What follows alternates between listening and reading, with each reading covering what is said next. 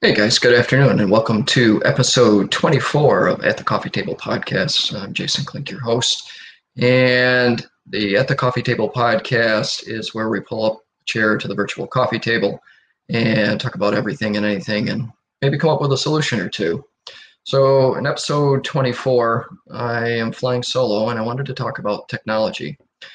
Do you embrace it or do you avoid it?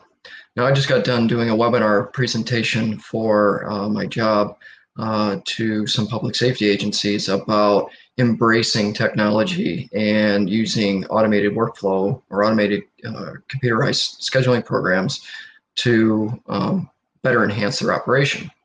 Now, I've enhanced my operation, made some investments in a new camera, new mic to try to make the podcast a little bit more enhanced and better.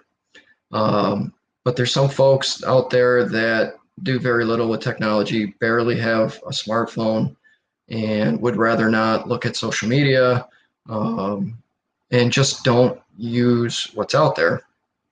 But then I think about organizations that were exposed during this pandemic that, or this current environment that weren't tech centered, and they have brick and mortar offices and no plans to be able to work remotely.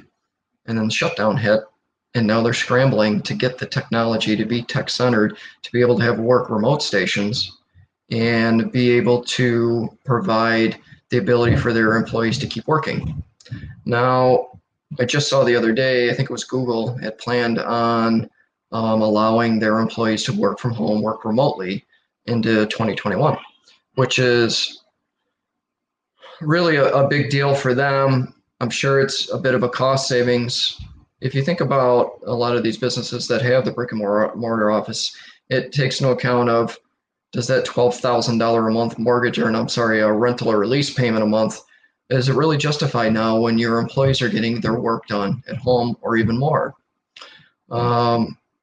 Technology is moving so fast.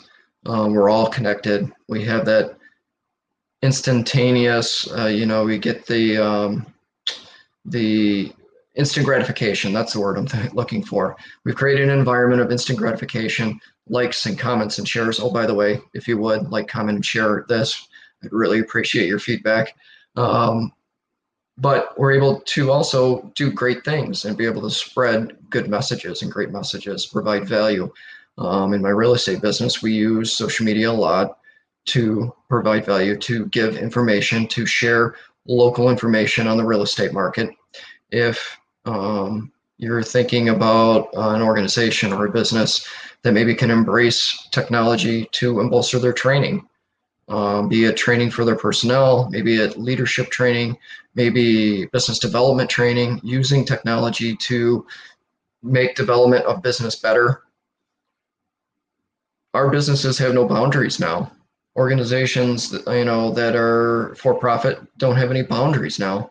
20 years ago, you had the boundaries of your geographical area and how far you could travel to knock on doors or make phone calls.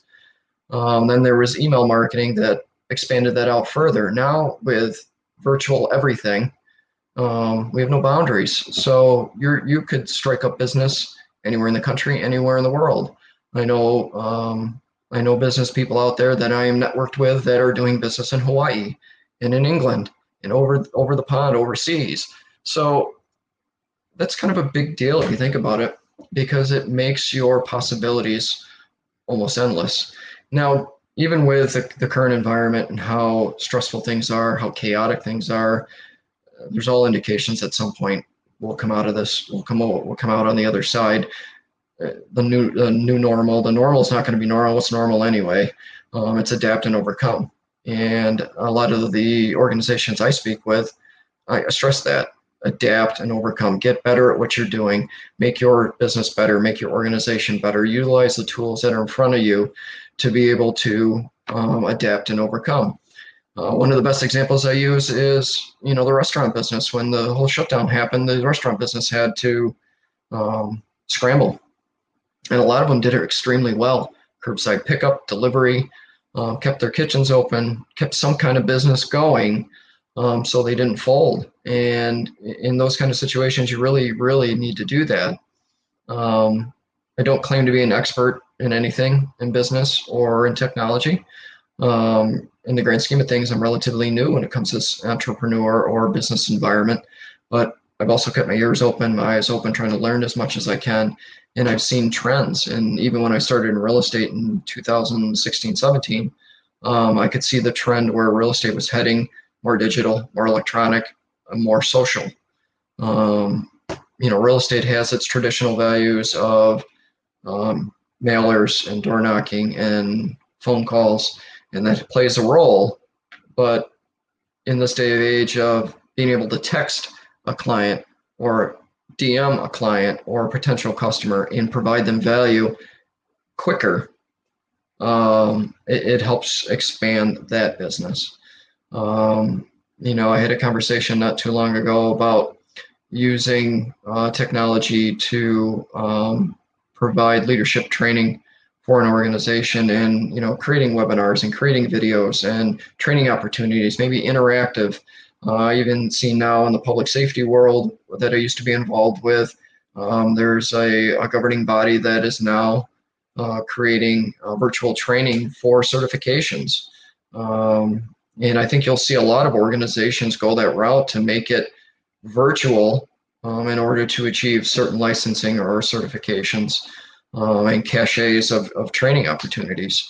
I came from 25 years in the fire service where training, that was our biggest thing, because the worst day in the fire service, somebody gets hurt or killed, and you train to make sure nobody got hurt or killed. So having that ability to have that information at your fingertips and to continue that training in a constricted or restricted environment, that's where technology is a benefit. Technology has its downsides. We've seen it all over the media with some really ugly scenarios, ugly situations. There's bad people in the world. That's no surprise. And bad people are going to take advantage of what's put in front of them.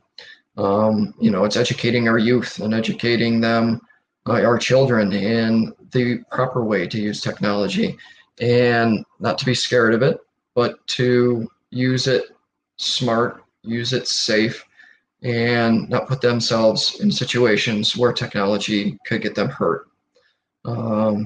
So I just wanted to have this quick podcast today, just based on some of the stuff that I've done here recently and seeing organizations and businesses embrace technology more, even more than we have in the last 10 years with the explosion of social media and virtual opportunities. But I'd love to hear your comments and what you think. What do you think about technology, and what has your business or organization done to make things better and to help people? That's the name of the game, to help people. So with that, I want you all to take care of each other, take care of yourselves, and have a great day.